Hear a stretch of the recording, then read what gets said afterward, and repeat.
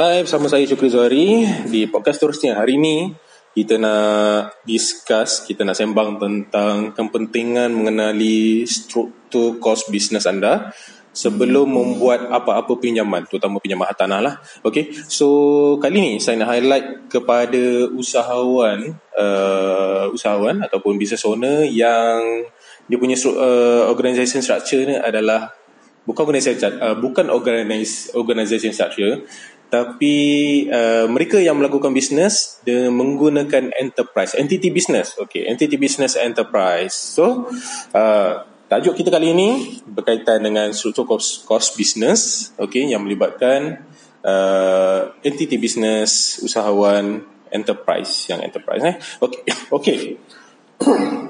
Untuk struktur kos ni, kalau anda perasan, kita sebagai business owner, kita kena buat satu penyata pendapatan.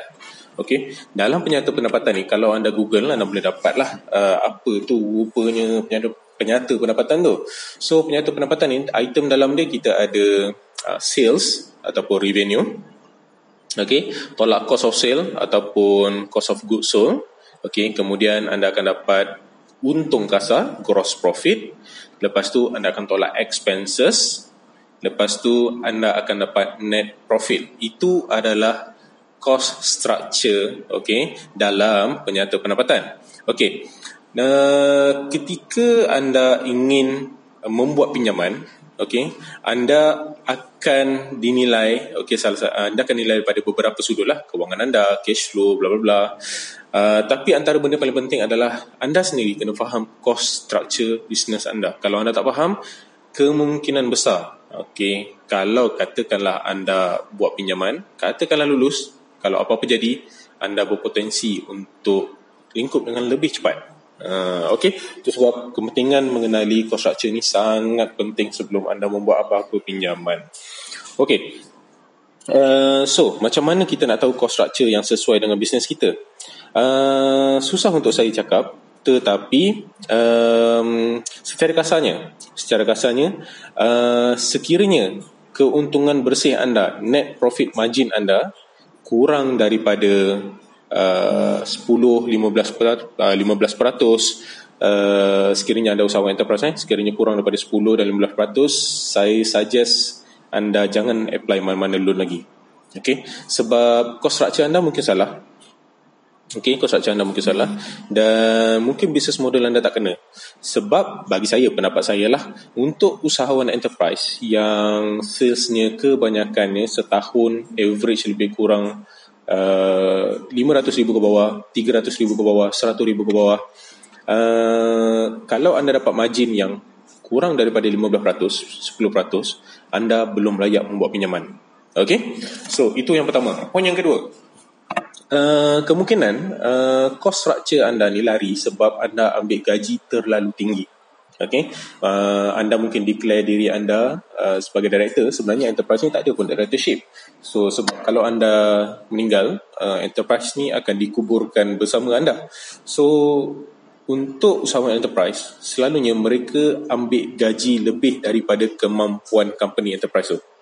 Okay, sebagai contoh, company tu dia boleh menampung gaji, termasuk gaji pengurus, sehingga 20% saja, tapi anda ambil lebih, anda ambil up to separuh daripada sales anda. So company tu pun susah nak berkembang sebab anda ambil gaji terlalu tinggi. Okay, so tengok dulu berapa persen anda ambil gaji daripada sales syarikat, okay, ataupun sales business anda. Kalau anda ambil lebih, kemungkinan besar untuk company anda berkembang mungkin kurang ataupun terbantut. Okay, dan anda punya net profit margin akan jadi lebih rendah. Okay, itu sebab usahawan enterprise ni anda kena berhati-hati untuk melakukan sebarang perbelanjaan. Sebab ialah kita kan tak ada audit account, kita tak ada account manager, kita tak ada accountant, so kita main berdala, kita punya belanja sesuka hati. Okay, itu untuk usahawan enterprise yang melakukan bisnes secara entity bisnes secara enterprise. Untuk business owner yang melakukan Senin Berhad, yang buat bisnes melalui Senin Berhad, cost structure anda sepatutnya anda tahu, yang pertama. Yang kedua, anda kena tahu berapa persen director fee yang anda ambil daripada syarikat. Okay. Sebagai contoh, kebanyakan bisnes anda hanya boleh ambil director fee termasuk gaji pekerja tak lebih daripada 20 ke 30% daripada sales. Itu sebagai contoh. Kemungkinan besar bisnes lainlah cara kiraan dia kan. Tapi sebagai contoh, rata-rata bisnes gaji dan juga director punya fees adalah 20 ke 30% sahaja, tidak lebih. Sebab apa? Cuba kalau kita tengok logik katakanlah kita jual barang pakaian lah. Kita jual barang pakaian. Normally 100% daripada kita punya sales tu 30% akan pergi kepada cost of sale. So gross profit anda akan tinggal 70%. Okay, akan tinggal 70% sebab 100% tolak 30% daripada untuk cost of sale, cost barang dijual.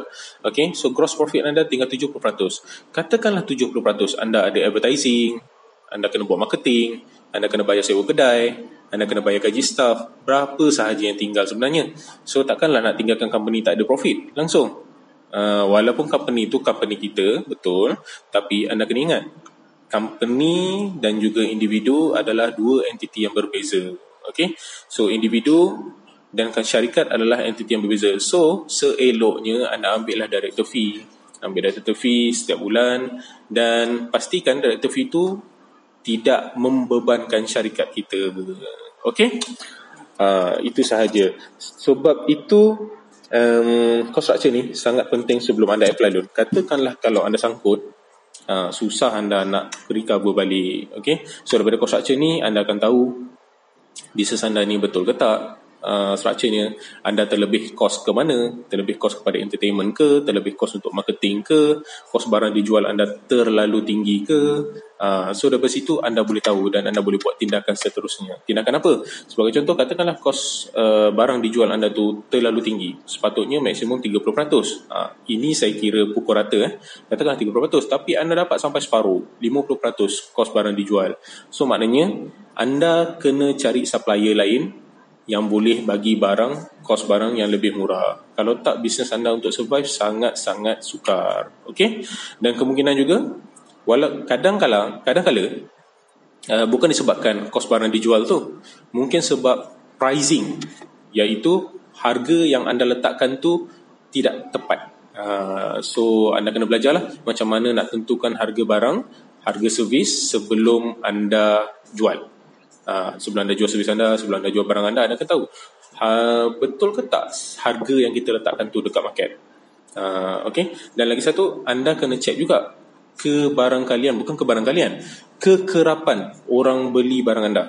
Okay? Contoh, cermin mata kan mahal kan, RM300 sampai ke RM1,000, RM2,000 pun ada. Tapi sebenarnya orang jarang-jarang beli cermin mata. Itu sebab kos untuk cermin mata adalah lebih kurang, saya tanya-tanya orang, lebih kurang RM10, RM20 macam tu je. Tapi diorang jual RM300. So berapa kali ganda dia markup untuk cover struktur cost structure dia lah. Okay, so kekerapan barang dijual juga memain peranan untuk menentukan berapa harga barang yang anda patut letak. Okay, so far itu saja perkongsian saya tentang kepentingan mengenali cost structure, okay, bisnes anda sebelum membuat apa-apa pinjaman. Jangan lupa share, subscribe dan letakkan komen apa yang anda nak dengar di podcast seterusnya. Dan insyaAllah saya cuba sampaikan sebaik mungkin. Dan kita jumpa anda di next podcast. Assalamualaikum. Bye.